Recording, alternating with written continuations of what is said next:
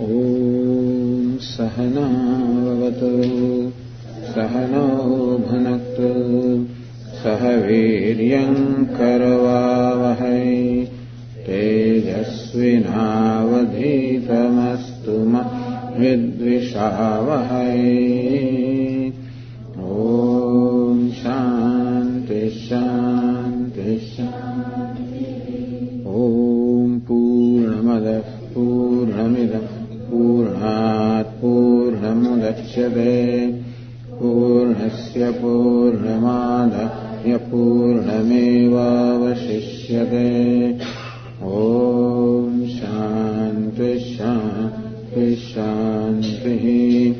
Shruti Smriti Purananam Karunalayam Namami Bhagavat Padam Shankaram Lokashankaram Shankaram Shankaracharyam Keshavam Badarayanam Sutra Bhashakritau Vande Bhagavantau Punah Punah.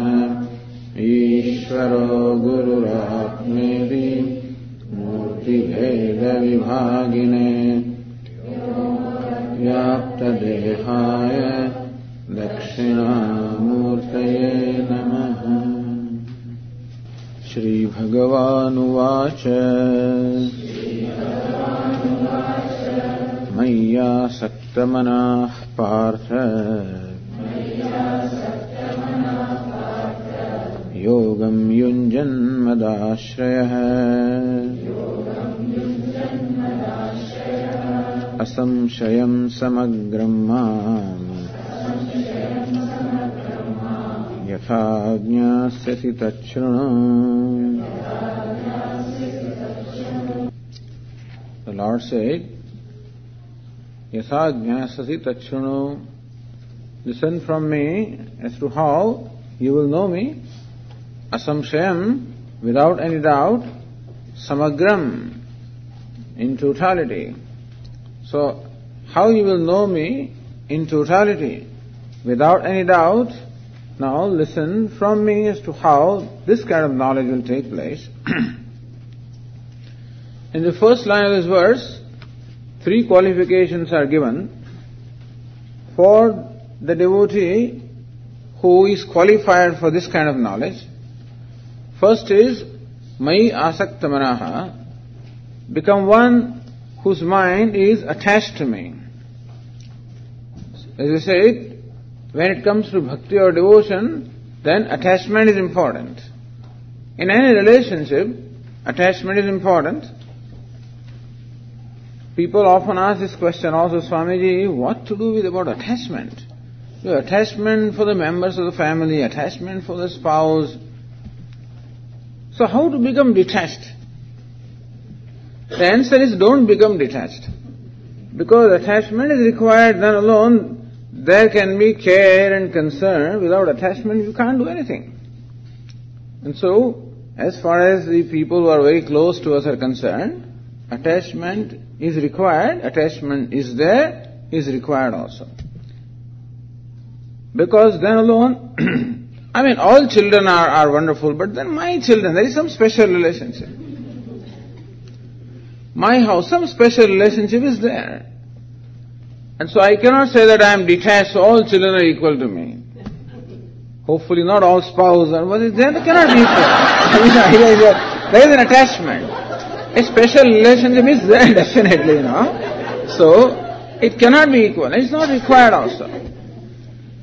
So, as far as that attachment is concerned, Lord Krishna prescribes anabhishvangaha.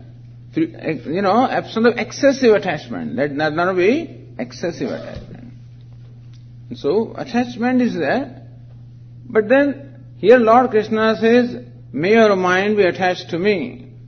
Meaning that, let all the attachment ultimately be centered on me. And fortunately, as Bhagavad Gita teaches us the nature of Ishvara, attachment to Ishvara ultimately involves attachment to everybody else. But first, attachment to Ishvara. What is meant by attachment to Ishvara? Well, whatever it is that I think Ishvara is, start with that.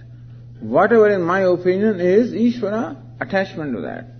If I think that a given form, a vigraha, a devata is Ishta devata is Ishvara, if that is my concept, attachment to that. Begin with that.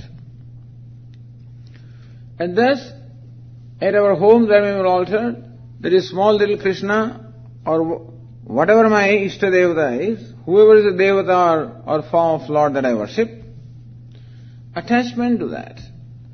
What this attachment to Ishvara does is it enables me to make my mind free from other attachments, free from other thoughts, and attachment enables me to be able to devote my mind to thinking of the Lord. This morning we said that it is important, very important thing is that there is maintain a stream of thought in my mind about the Lord. We also said that ultimately, as we think, so we are. If my mind all the time thinks about Ishvara, then mind will become of that form of Ishvara.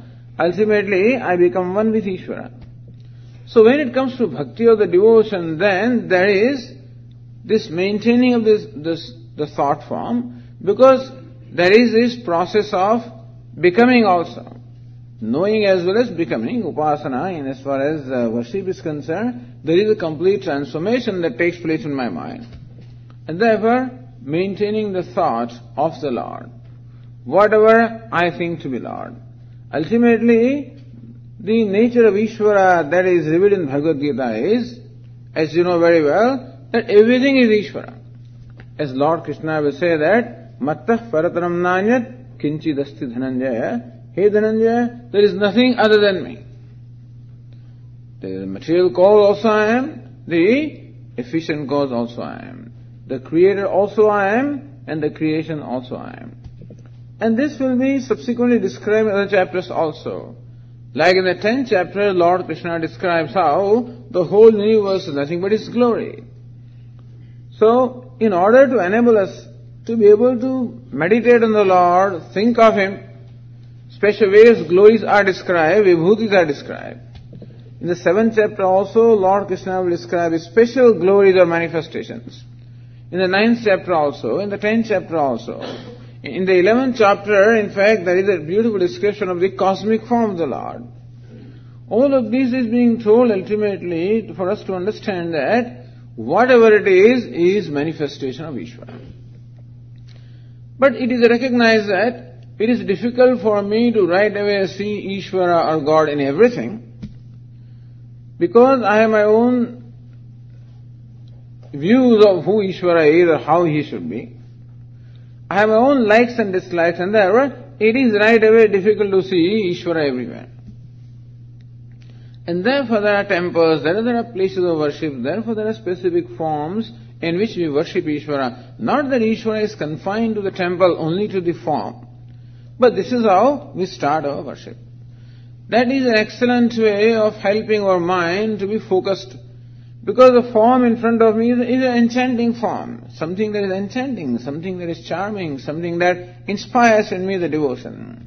So whether it is Krishna or it is Rama or Shiva or whatever form it is, this is just the beginning. Ultimately what is intended here is that may you be able to see Ishvara as the self of all, as the one who is all-knowing, one who is all-omnipotent, one who is almighty, and one who, as we say, is the well-wisher of all, one whose grace is always there upon everybody, and by whose grace everything is done. That in my life also there is constantly the manifestation of the grace of the Lord. So that also helps us to appreciate Ishvara, as to how in our life constantly we are enjoying His grace, how He is intimately involved in my life, how every moment and everything that I do, Ishvara is. And Lord Krishna will tell us how. Lord Krishna will tell us, Buddhi buddhimatam asmi, I am the intelligence of the intelligent. Tejas tejasvinamaham, I am the very brilliance of the brilliant. Balam balavatam chaham, I am the very strength of the strong. And thus, Lord is most intimately involved. So, Thus, more we understand the glories of the Lord, more we find it easier to be able to dwell upon the Lord. And so in order to discover attachment or love for anyone, it is always best to know their greatness or their glories. Although in the world sometimes it may happen that more you know about a person, less attached you become. That may happen. In the world it can be, because sometimes it's better not to know too much, because if you know too much about a person, then you get disenchanted, disillusioned also. But that is not going to be the case with Ishvara. More we know about him, more enchanted we will become. And therefore, knowing the glories of the Lord, knowing the greatness of the Lord, is a sure way of developing attachment or affection for him. There is a verse which says, Mahatma Jnana Purvastu. The sneha or the love that we have, the affection that we have for Ishvara, to the extent that it is based on the knowledge of the glory, the greatness of the Lord, to that extent it is going to be an abiding devotion. Everybody has some devotion for Ishvara. Generally, we are raised in our families, and the family has a certain tradition of worship, and so some kind of devotion we do have. As we grow up also, we listen to various stories of Ramayana, Bhagavata, Mahabharata, and that is how we have the samskaras. And we also are accustomed to some forms of worship that are going on in the family, and we also do that. We also now and then go to the temples and do various things. But then, this devotion that we have is subject to being shaken up. Because when I am devoted to the Lord, then there is always some expectation from Lord also. That's usually the relationships that we have. That when I do something for you, there is an expectation that you also will do something for me. And so when we are worshipping Ishvara also, usually, I expect that Ishvara also, Lord also should do something for me. Some expectation is there. So many people tell us that, Swamiji, I believe in God. How do you believe in God? Swamiji, whatever I want, He always does for me. And so the reason why he believes in God is because God does whatever He wants. So many people treat Ishvara as a servant, and then they make various requisitions that I want this and I want that.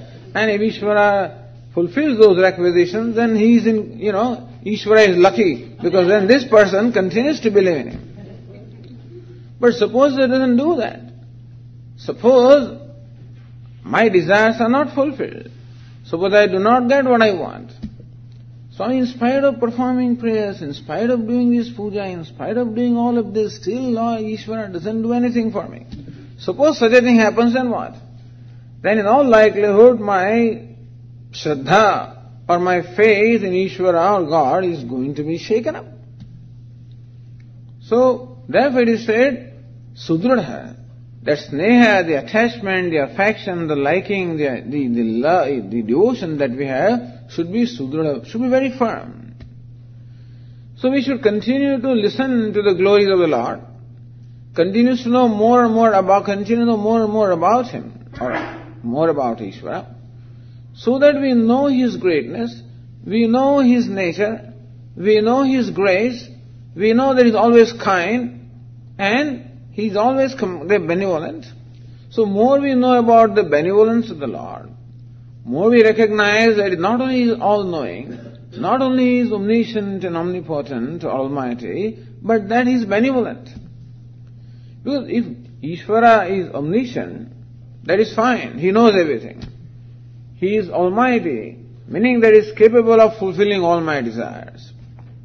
But that is not enough. He may know what I want, and He may be even capable of giving me what I want, but He may not care for me. And therefore, sometimes people know what we want. You go and ask somebody, will you please lend me $100,000? Now he has plenty of money. He doesn't care to do that, so he knows. Somebody cares, but he doesn't have $100,000, then also he cannot help. So knowledge is there, but power is not there. Power is there, and knowledge also is there, but person just doesn't care also. So here, the knowledge also is there, that he knows exactly what I want. He has the capacity also to fulfill my desire. At the same time, he is benevolent, he is compassionate, he is kind. So more I discover that benevolence of Lord in my life, more I discover His grace in my life, then the idea that He is benevolent, that will become more and more confirmed. And that is how, and that all that I recognize that what all is being done for me without me asking for it. Even when I did not know, did not even ask for things, I did not know that I have to ask for something, I was always given things. As I recognize this in my life and more I recognize the grace of the Lord in my life, that it is there, then my heart will go for Him, and that is how I discover a devotion or attachment for the Lord. So here, discovery of devotion is a result of the knowledge of the Lord, result of the knowing the greatness or glories of the Lord. Maya asakta manaha. So Arjuna, become one whose mind is asaktam, is attached to me. And listen to me as to how your mind will be attached to me. So Lord Krishna says, I am going to tell you about myself, about Ishvara, such that you will discover an attachment or devotion for the Lord. So this is one requirement. Other is Yogam Yunjan. May you also undertake what we call yoga. Now one meaning of the word yoga is karma yoga. In the earlier chapters it is explained. What is meant by yoga is performing the actions in the spirit of offering to the Lord. Swakarmana tabhyarcha siddhim vindati manava. Performing our day-to-day activities in the spirit of devotion, in the spirit of offering to the Lord. So, when you have the love or devotion, that devotion will automatically find its expression in terms of service. When you are devoted to somebody, when you love somebody, you want to do something for somebody. It cannot be that I love you very much, but I don't care to do anything for you. Then that love has no meaning. Or I do a lot of things, but I don't care for you. Then the service also has no meaning. Meaning I serve somebody without love, or I love somebody without service. Both of them become incomplete. So when love is there, then service also is automatically there. For the very simple reason that when I love somebody, then it is my pleasure to do something for that somebody. And that doing itself becomes a reward. When I do something out of love, then there is no further reward required, because doing itself is a fulfillment. As Sage Narada explains, that when there is love, then you become happy when the one you love becomes happy. So when there is love, it is my pleasure to make the other person happy, because my happiness comes from the happiness of the one whom I love. And therefore, love is its own reward. So the bhakti is its own reward. And so, Yogam Yunjan, may you perform actions in spirit of my service. Now, it can be that day-to-day action that I perform with this spirit, that may the Lord be pleased with this. Anena Parameshvara Priyatam. May the Lord be pleased with what I am going to do. But Swami, how do I know how He is going to be pleased? How do I know that Lord will be pleased by my action? What kind of action should I perform? Or how should I perform the action to assure that Lord will be pleased by the action? Then the rule is rather simple. Do whatever it is that the Lord does. Because He is manifest before us in the form of this universe, and we can take the lesson from the way He conducts Himself. As Lord Krishna will describe in this chapter, His manifestation here in the form of these 5 elements: space, air, fire, water, earth, and then sun and moon. These are all His manifestations. And look anywhere, you find service constantly being done. The space accommodates everybody. First of all, in nature, we find an absence of what we call raga and dvesha, attachment or aversion. There is no partiality anywhere. The sun illumines the whole universe without partiality. Whether somebody is poor or rich, somebody is a devotee of the sun or somebody may not be devotee. There are people who worship sun and they perform the sun salutation, they recite various mantras, they do the Gayatri, they do the Sandhya Mandaram. So Surya or the sun will say that if here is my devotee, maybe I'll stand my light, preferably here. And this fellow doesn't worship me, therefore I'll keep my light away from him. No such thing. There is no partiality. It is difficult, but then, as we see, no likes and dislikes, no attachment, no partiality, no cruelty. The water of the Ganges, the river serves everybody. Some people, in fact, foul up that place because some people have no reverence for this. There are some who have reverence for the Ganges. So when we go to Rishikesh and take a dip in the Ganges, then we think that this is goddess. So that is also worship, by the way. This is what Hinduism teaches us. That ultimately what counts is the bhavana or the spirit that we have. Taking dip in the water of Ganges. If your spirit is that I am taking dip in Ganges, that is goddess, well, that's the result. If you think that you are taking dip in simple water, that's the result. In fact, you need not even go to the Ganges. Just the bucket of water in which you take bath every day. You can invoke all the rivers. Gange cha Yamune cha Godavari Sarva. Why one river? All the 7 major rivers of India are invoked in that bucket of water. And then take the bath. It may be equivalent to taking bath in all the rivers. If you mean what you say when you chant that verse, So may all the rivers be present in this water. And then, so if that bhavana is there, if that spirit is there, then that water is as good as the Ganges water or water coming from all the rivers. So it is that bhavana. And that is why if you have a bhavana or the spirit of God in a little form also, then that's what you are worshipping. It's not that you are worshipping some stone or little idol, but you are worshipping nothing but Lord, because you don't look upon that as stone. What matters is how you look upon that. If it invokes in you the idea of God, then that is God for you. So that is how we find everywhere this constant service, self-offering. Yajna or the self-offering is the very spirit of the entire creation, with no likes and dislikes, no partiality, no cruelty. The space accommodates everybody and everything equally. The air also sustains the life of all the living beings. The water quenches the thirst of all the living beings. The fire gives warmth to everybody. The earth supports everybody.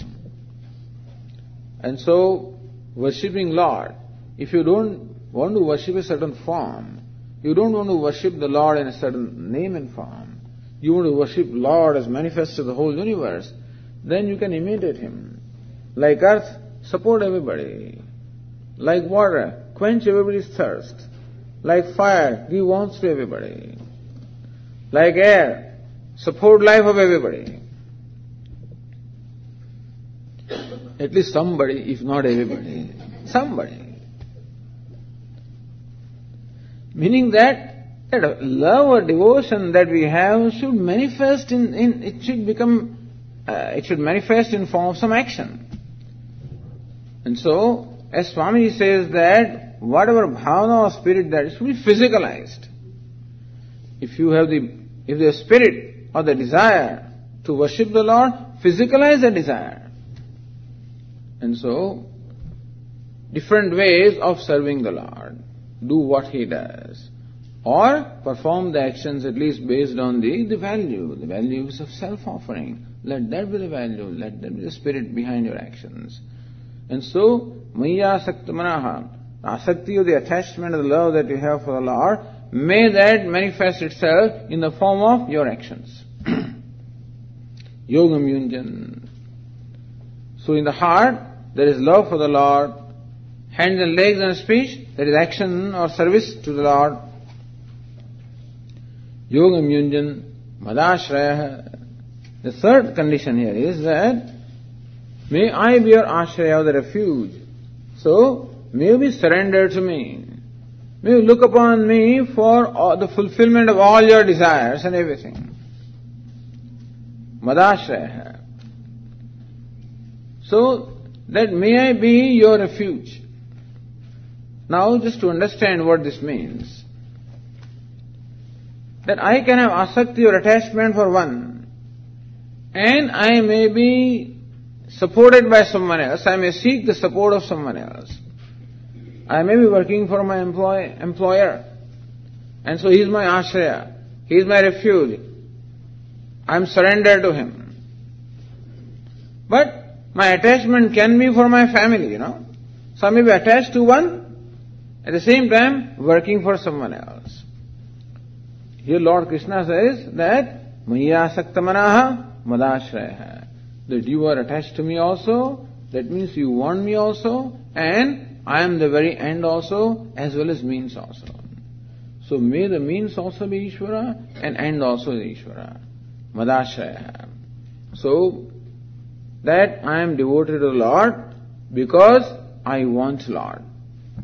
We can be devoted to the Lord, all right, but we want other things, People may be devoted to Ishvara, and they make various offerings, but inside what they want, oh Lord, I'm offering you $5 here, so that I may have the benefit of $500.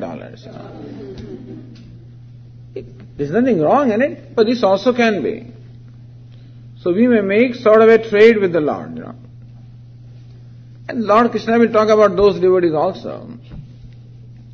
So whoever make a deal with the Lord, this is what I do for you, and this is what you should do for me. But first you fulfill your end of the contract, then I will make my offering. Most people, they say that if we have a son or if we have a child, then we will do this particular pilgrimage in India. After they have the child, then they will go and do that. Or if such and such thing happens, we'll make this offering to the Lord. So first that thing should happen. Meaning Lord should first fulfill His end of the contract, and then alone we will fulfill our contract. It's okay. Ishvara, He doesn't mind anything. He is all kinds of devotees, and therefore He is a tremendous amount. He is the most large-hearted one, because He accommodates everybody. But here, Lord Krishna says, you worship me for my sake. Madashraya, you worship me for my sake. Meaning that I worship the Lord because all I want is Him, and nothing less than that. So we should also know what kind of a desire to entertain. Whenever we perform any action, there is usually a desire that prompts that action. And at least we should know how to desire also. So when Lord Krishna says Madashraya, then He is telling us as though what kind of desire we should entertain. When I worship the Lord, why should I want anything less than Him? He is infinite. He is everything, and therefore why should I want anything less than Him? If I want something limited, I approach Him and I want something limited, that just doesn't make sense. You go to the President of the United States, and then what do you want? To give me $5 or some such thing, When he gives you an interview, you don't ask for that kind of a thing. You ask for something big because he's a big person. And so when you go to the Lord, don't ask for these silly little things. In fact, what President can give me, I do not know, but here, as far as Ishvara is concerned, He can give Himself to us. I don't think President can make another President, He doesn't have that power to make me the President of the United States. Suppose I go to him and say, I want to be the President, He can't help me. But suppose I go to the Lord and say, I want you, He says, yes, you can help me.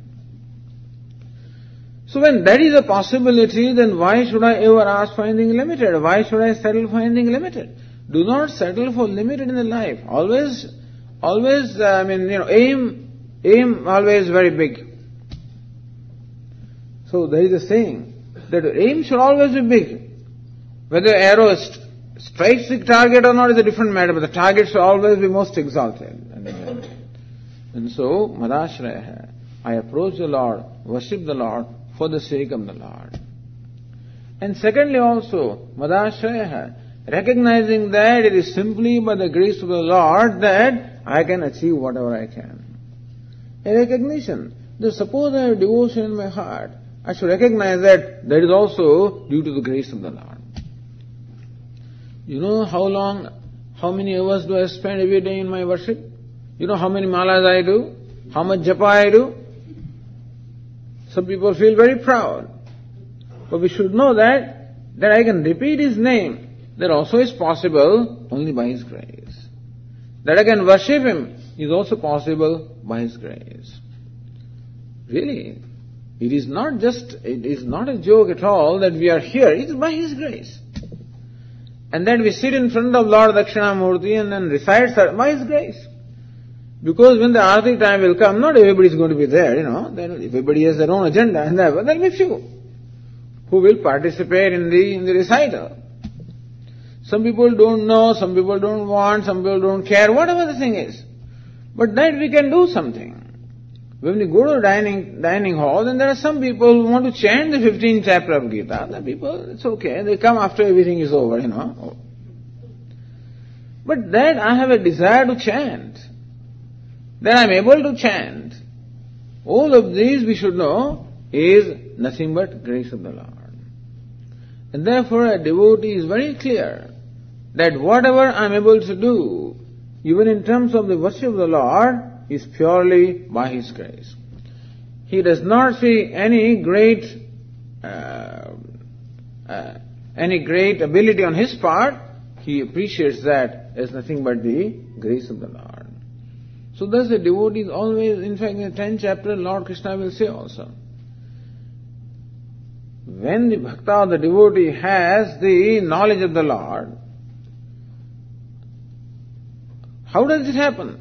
Lord Krishna says that when I find that my devotees are totally committed to me, Tesham satadayuktanam bhajatam pritipurvakam, when I find that my devotees are worshipping me out of love for me, they want nothing else from me at all, so when I find that, then dadami buddhiyogam tam, then I give them that knowledge. I, who is residing in their hearts, I light the lamp of knowledge in their heart and dispel the darkness of ignorance. And so, when I know the Lord, even as my own self, is it I who knows Him, or is He who reveals Himself to me, is very hard to say. But at least in the 10th chapter, Lord Krishna says that I reveal myself to them. And the mantra that we quoted from the Upanishad yesterday, Yame Vaishya Vrunate Tena Labhya, the Lord or the Self can be attained by the one who chooses Him. Tasya Atma Vrunate Tanum Swam, before a devotee like that, the Self of the Lord reveals His true nature. Thus when the river merges into the ocean, it is hard to say whether the river is merged or the ocean has received, because sometimes you find that the waters of the ocean in fact come to the river for quite a long distance, And thus the devotee is very clear that it is by grace of the Lord that I will even know Him. It is by His grace that I worship Him. It is by His grace that I know Him. This is called Madashraya, and therefore no other ashraya. We take refuge of many things depending upon what end we are seeking. If someone is seeking heavens, for example, then there are rituals that you can perform supposedly to reach heavens. Then depending upon the goal or the end that you have in mind, you choose a particular means.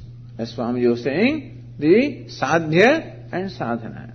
The sadhana, the means that you have chosen, is dependent upon the end that you have in mind. Here, the Lord is the end in mind, and Lord is a very means also. Madashraya. When this happens, Maya Sakta Manaha, when your mind is attached to the Lord and therefore thinking about the Lord, Yogam Yunjan, that whatever you do is done in the spirit of worship of the Lord. Madashraya, that you only want Lord and nothing else, and also recognition that is by grace of the Lord that all this happens. When this is done, then you will understand me in my totality. Asamshayam samagram mam yathajñāsasi. You will know me in my entirety without any doubt that this is how the Lord is. And what is meant by knowing the Lord in entirety is knowing Him both manifest in names and forms, as well as the one who transcends the forms.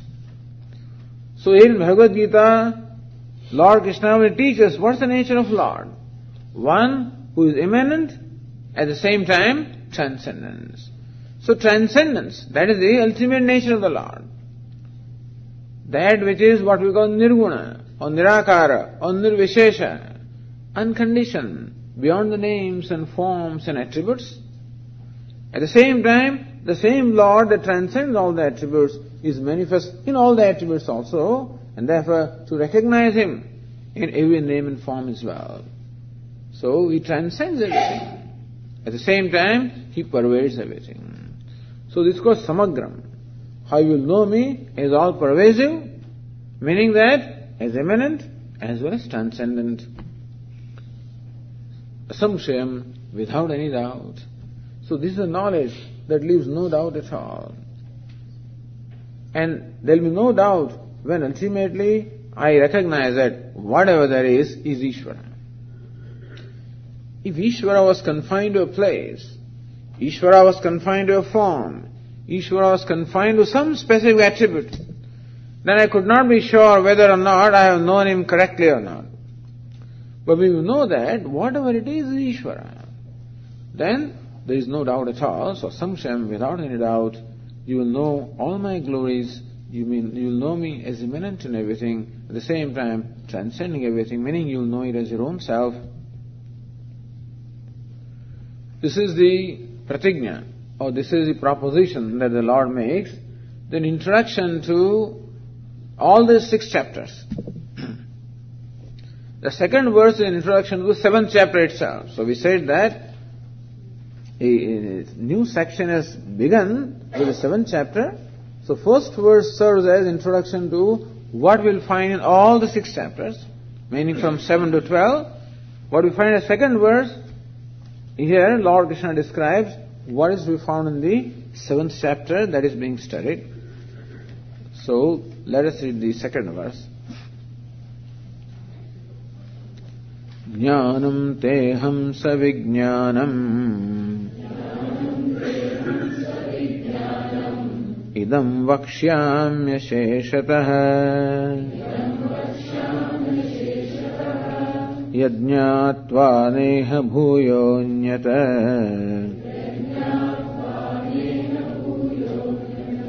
jñātavyam avashishyate.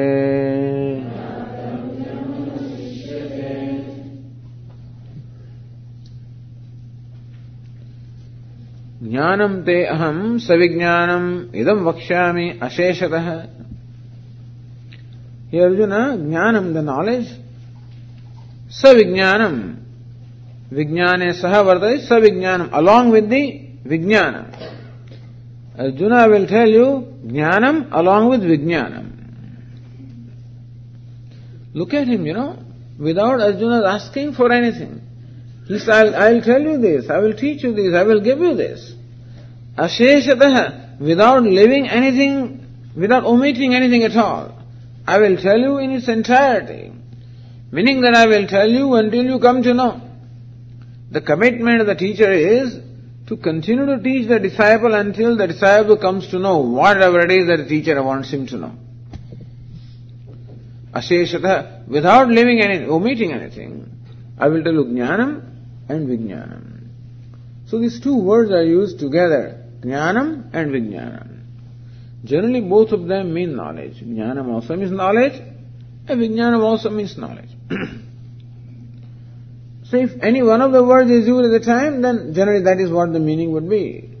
But inasmuch as Lord Krishna uses these 2 words together, so savijnanam jnanam, I will tell you jnanam along with vijnanam, then we have to make, we have to interpret them, explain them somewhat differently. Jnanam, so says jnanam means knowledge, vijnanam immediate knowledge. Thus there are these two expressions, paroksha jnanam and aparoksha jnanam. Paroksha jnanam, indirect knowledge. Aparoksha jnanam, immediate knowledge. Aparoksha, where paroksha means that which is away, Para and aksha. Aksha means our eyes or sense organs. So that which is away from remote to sense organs is called paroksha. For example, just to give an example of what is meant by paroksha or indirect knowledge, is we see a smoke arising from a hillock at a distance. Then we can infer that there must be fire. Why do you say that? So, Parvato Vandiman, the standard example. Parvato Vandiman. This Parvata hillock is Vandiman, has fire there. How do you say that? Dhumatvat, because there is smoke. So what we see is smoke, and what we infer is fire. And how does it happen? What makes us infer the presence of fire when we actually see only smoke? We have not seen the fire. Because we know, yatra yatra dhuma tatra tatra vannihi. Wherever smoke is, the fire must be. There cannot be smoke without fire. And I see the smoke, therefore I can infer the presence of fire. So, seeing the smoke, in my mind, the knowledge of fire takes place. What kind of knowledge that is? Is what we call paroksha jnana. Indirect knowledge. Knowledge is there of the presence of fire, but I have not seen the fire with my eyes, so we say it is indirect knowledge, paroksha jnana. Then when I go to that place and see the fire, it becomes aparoksha jnanam, immediate knowledge. So paroksha and aparoksha. Like Swami used to tell us the story that once upon a time when he was traveling in Australia, then he must have been in satsang talking about various things and talking about the sweets in India, and I think talked about laddu. So what's a laddu? That sweet ball. He was describing. It's of the shape of a ping pong, it's the size of a ping pong ball, and it is yellow in color, and describe the texture and all this, and how the taste is, and how the flavor is, and all of this was described. So thus, the listeners could understand what a laddu is. It's only that one of them happened to visit India and then came to ashram one of these days, and that happened to be day of bhiksha. So when we were in the ashram studying there as brahmacharis, it used to be bhiksha days. So people sponsor, these days also it is happening, people sponsor the bhiksha for all the brahmacharis. And usually when the bhiksha means the food or the meal, when it is sponsored, usually there is always a sweet. And so ours was called bhiksha batch, The fellows who were before us, they were the second batch. The first batch people had really hard time, because the ashram was just beginning, and then always hand-to-mouth situation with all these ashrams. And so they didn't have proper breakfast and proper lunch and whatever. Then Swamiji thought of an idea. Why not we invite people to sponsor a meal? That's how it began there. And so this idea was circulated that if you contribute certain amount, then that will pay for one day's expenses and will feed all the brahmacharis. That people like to do. They like to feed. And that's how the sponsorship kept coming, And therefore we are bhiksha after bhiksha. So it was called bhiksha batch. So sweets.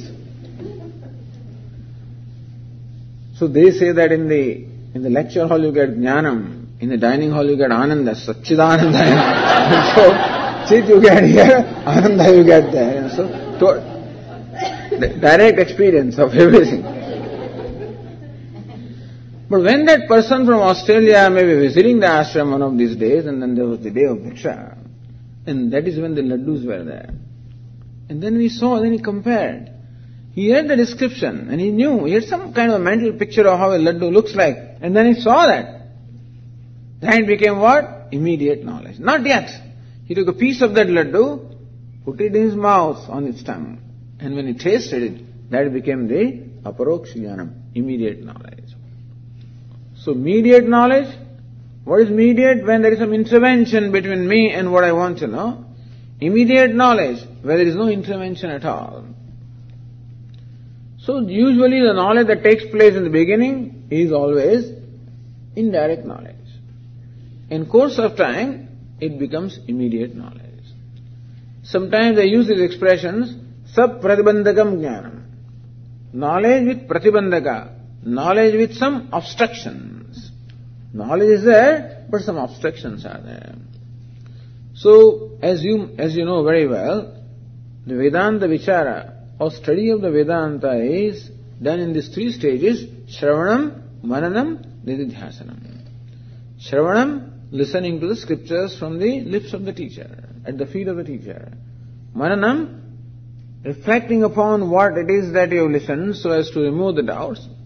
And Nididhyasanam, deeply meditating or entertaining the thought flow in order to become free from the habitual error. Shravanam, Mananam, Nididhyasanam. So even by Shravanam, by listening to your teacher also, we gain the knowledge. But there may be doubts, there may be the habitual error, this pratibandhaka or these obstacles remain. So it's a knowledge with obstacle. When all the obstacles are removed, meaning that when the knowledge becomes free from all the doubts, and when it becomes free from what we call habitual error, that is the identifying with the body, the habitual error is there, and so when that also goes away, then it becomes abiding knowledge, becomes spontaneous knowledge, and that is called the aparoksha jnanam, that is the immediate knowledge. So jnanam and vijnanam. This is how, that's one way of understanding these two words, paroksha jnanam, aparoksha jnanam. The immediate knowledge, immediate knowledge. Oh, sometimes the words jnanam and vijnanam are explained this way. Jnanam is a knowledge. Vijnanam is the what you require in order to gain that knowledge. In this case, we are talking about knowledge of the Lord, and that too also Saguna Brahma, Lord with all the attributes. In that case, Vijnanam, the means of knowing that Lord becomes his bhakti of the devotion. So then devotion becomes Vijnanam, and the knowledge of the Lord becomes Jnanam. So Jnanam and Vijnanam. In the 7th chapter we find both Jnanam, meaning the unfoldment of the nature of the Ishvara, and Vijnanam, the means of gaining that knowledge, which is bhakti or devotion. So both we'll find here. There was one great saint in Maharashtra in India. His name was Saint Jnaneshwara, and he has written a beautiful commentary on Bhagavad Gita. It's known as Jnaneshwari. He explains the words Jnanam, Vijnanam. Jnanam is the Lord of the nature of knowledge or consciousness. Vijnanam is the Lord who is manifest as the universe of names and forms. So then Jnanam means the Lord who is transcendental, and Vijnanam is the Lord who is immanent. So Lord that is manifest as the whole universe is called Vijnanam. So there is another way of explaining. This also will be found here. So we'll see how the Lord manifests as the whole universe of names and forms. All these different meanings of the word Jnanam, Vijnanam are applicable here in this chapter and in Bhagavad Gita. So Jnanam teham savijnanam. Lord says, aham, I will tell you. What's the need of using the pronoun aham? Because, see, in Sanskrit, you need not necessarily use the word aham. Because when Lord Krishna says, vakshyami means I will tell you. When you use the first person, verb, then you don't have to use again I. Vakshyami means I will tell you. Vakshati, he will tell you. Vakshasi, you will tell. Vakshyami, I will tell. So aham vakshyami you need not say. But still Lord Krishna, aham vakshyami, I will tell you. Arjuna, look at me, I will tell you, not someone else. Who am I? I am the Lord, I am Ishvara, who is manifest before you, I am the Avatara. So Lord Krishna sometimes uses this as Avatara, as a very teacher. It's important to know who is the teacher of Bhagavad Gita. So Lord Krishna is not an ordinary driver or a charioteer. He is not an ordinary cowherd boy. He is not just a learned person. He is not even a Mahatma, a great person. Not even just a realized person or a Jivan Mukta. He is none less than Lord. So this also is important for us to know that Lord Krishna, who is the teacher of Bhagavad Gita, is none other than Lord himself in this particular form. So this was explained in the 4th chapter, in what we call avatara or incarnation. So Lord Krishna is the incarnation of the Lord. And what is meant by incarnation? Incarnation is different from just a wise person. A wise person also, when he is born, is ignorant. And then becomes wise. And still, therefore, has all the limitations of his body-mind equipment. Even wise person also has, as far as Vyavahara is concerned, as far as his worldly activities are concerned, he has limitations. Because the body is limited, senses are limited, mind is limited, intellect is limited, and therefore he knows some language, one or two, a few languages, not everything. He knows few things, but not everything. He has some capacities, some powers, but not everything. On the other hand, what is avatara? Incarnation is the one in whom all the faculties of the Lord are manifest in totality. You remember Lord Swami talking about Bhagavan while explaining Om Namo Bhagavate Dakshinamurte. Then the word Bhagavan was explained. Bhagaha asya asti iti Bhagavan. One who possesses these glories in the total measure is called Bhagavan. Aishwaryasya Samagrasya. One who possesses Aishwarya, the overlordship in totality. He is the overlord of everybody, but nobody is his lord. Vairagyasya Yashasaha Shriyaha. He possesses Vairagya, that is passion in totality. Shri, all the glories he possesses in totality, beauty. Yashas, all the fame he possesses, the knowledge he possesses. And so dharma, dharmasya, the totality of dharma. So one who has all these glories or all this greatness in total measure is called Bhagavan. Although we do call some people Bhagavan, out of reverence for them. So we do use the word Bhagavan also where people are very revered. Usually disciples call that Guru also Bhagavan, because that kind of reverence they have for the Guru. That is also all right, but there the word Bhagavan is used in a secondary sense, because the Guru also possesses certain glories that the Lord possesses. But Bhagavan in the primary sense means one who possesses all the glories in total measure. So Lord Krishna is Bhagavan of that nature, who possesses all, who is omniscient, omnipotent, omnipresent. That is what he is. So even though he appears to be functioning through a limited body, he does not suffer from any limitation at all. I suggest that. Then of course we cannot doubt his words because he is all-knowing. Therefore also Bhagavad Gita has this distinction, that it is in fact revealed by one who has revealed the Vedas also. So Vedas or the Shruti is considered in the highest esteem because it, as you said yesterday, is revelation of Lord. But Bhagavad Gita also is revealed by the same Lord. And therefore, Bhagavad Gita enjoys the status of Shruti. Aham Vakshami, I will tell you. Not only I am all-knowing, but at the same time I, who has all the compassion and kindness to you. That's why that verse was told. Arjuna, the listener here, is compared to a calf. And the Bhagavad and Upanishad are compared to the cow. So cow, when it gives milk to the calf, is totally out of love. When they take the cows for grazing during the day, when the cows return in the evening, then they run towards their cows. And it is said that the milk, flows from the udder of the cow out of the total love for the affection of the cow. So how the cow gives milk out of love for the calf, and so also this milk of Bhagavad Gita is given to calf with Arjuna totally out of love by Lord Krishna. So I, who is totally, also in 4th chapter, Lord Krishna said, Bhakto se me sakha chedi rahasyam hetuduttamam. I have told you this great secret because you are my friend as well as my devotee. So very special person, very special relationship that Arjuna has with Lord Krishna. I will tell you, because of love, because of total concern, because of my concern that you must become free from this sadness, you must become free from grief, you must become free from all the obstacles. I, such as that, will tell you. Jnanam teham savijnanam idam vakshami asheshatah. Asheshataha, without leaving any residue, meaning without omitting anything. I will tell you everything. So this also is important, because usually people do not tell you everything. Okay? So when we started working as an engineer, when you go to this place and then there are other colleagues are there and your boss is there, and then you go and ask them questions, they will tell you something.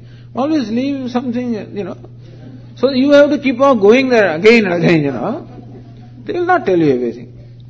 If at all they do not misguide you, But even when they guide you also still, they will always retain their importance. I remember I was told many years ago in India, when these graduates, the medical graduates, when they do a postgraduate, like surgery, MS, Master of Surgery, then this boy will be examined by a panel of doctors who themselves are the practicing surgeons. So what is their tendency? Not to pass this fellow. If they pass him, then there will be one more competitor, and therefore, whatever the people are, whatever they are. So idea is that even to have that openness and generosity to give everything that you have, leaving nothing behind, is a great thing. Who can do that? Only a free person can do that. Only one who has no other agenda at all can do that. If I have some agenda, then my agenda will be more important than my duty, and therefore I may do something, but then still leave my own security with me. I often tell these people, I said all these mothers are very stupid creatures, because mothers cook food with a lot of, they take a lot of pain to cook the food and feed their children. And these children being what they are, they wipe out everything, leaving nothing for her. Now I remember what we were doing when we were children. So I said, if I become mother, which I would never become anyway, as Swami said that, this is a privilege only for the women. And so, but still, if I was mother, I would take out my portion first, keep it in the refrigerator, and from there, the rest of it they can have, whatever they want. They never do this. Mothers never do that. Similarly also, because they don't leave there is no hesitation at all, there is no agenda at all, only agenda is to feed, and just to see them happy, just see them enjoy. Also, only agenda of the Lord Krishna is to see that Arjuna gains knowledge, he becomes free. Without leaving anything, without omitting anything, I'll tell you everything. So that is why they say that the Guru is the one who makes a disciple equal to him. There is no comparison to a Guru who gives Brahma Vidya. There is no comparison to a teacher like that. There is a very famous verse in which Shankaracharya says, Drishtanto naiva drishtaha tribhuna jathare sadguroho jnanadatoho. I was looking for a drishtanta, looking for a comparison. To compare my Sadguru, the teacher who gave me the knowledge of Brahma Vidya, in order to describe him, I was looking for some upama, some comparison I was looking for. I cannot find any comparison in all the three worlds. So when he said that, somebody proposed to him, well, how about a philosopher's stone, a touchstone, philosopher's stone? Sparshas-chet tadra vaktavya. Yes, that is right. That a philosopher's stone, you know what it is? It is said that a philosopher's stone is that if it touches iron, then iron is turned into gold. That's how a philosopher's stone is. Sparshas-chet tatra kalpya. Hey, if I were to compare my teacher with a philosopher's stone, it is true. The teacher also completely converts the disciple, just as a philosopher's stone converts a piece of iron into gold. It's okay, but still not adequate. Because a philosopher's stone can convert iron into gold, but cannot convert iron into another philosopher's stone, for sure. Whereas that's what the teacher does. My teacher, in fact, does this. He transforms the disciple to make another one like him. So therefore there is no comparison. Lord Krishna says that I will tell you without omitting anything, such that your knowledge becomes vijnanam, becomes an immediate knowledge. That's what blesses. When it is immediate knowledge, that's when it blesses us. So having proposed this in the first line, In second line, Lord Krishna praises the knowledge. Praises what knowledge is going to impart. And this kind of praise or extolling we find in more than one place in Gita. As though Lord Krishna has to sell himself, sort of. To attract the attention of listeners, sometimes you must also convey how important it is that they are getting. Sometimes people have no value for what they are getting. It's possible that Arjuna may not necessarily know the value of what he is getting. And so you should know. Therefore Lord Krishna says, Yajñātva neha bhuyonyat jñātavyam avashishyate. Knowing which, there is nothing that remains to be known. Yajñātva, knowing which, iha, in this world, jñātavyam na avashishyate, nothing whatever remains to be known. Here Arjuna, when you gain this knowledge, you know everything. You become omniscient, you become all-knowing. Really, Swamiji, a wise person is all-knowing? He knows everything? Yes, he knows everything. But there are two ways of knowing everything. One way of knowing, of course, this part is there. One way of knowing is, what's the capacity of the part, when was it made, who made it, so forth. That's one way. Other way of knowing this part is that it is clay. So as far as Vedantin is concerned, then knowing this part as clay is knowing it fully. Because what is the part? Nothing but clay. And we'll have a chance to discuss that. But the idea is that when you know the cause, the upadana karanam, when you know the material cause, then you have as well known everything that is produced from that. And so also you know the whole universe. How do you know? When you know the very cause of the universe.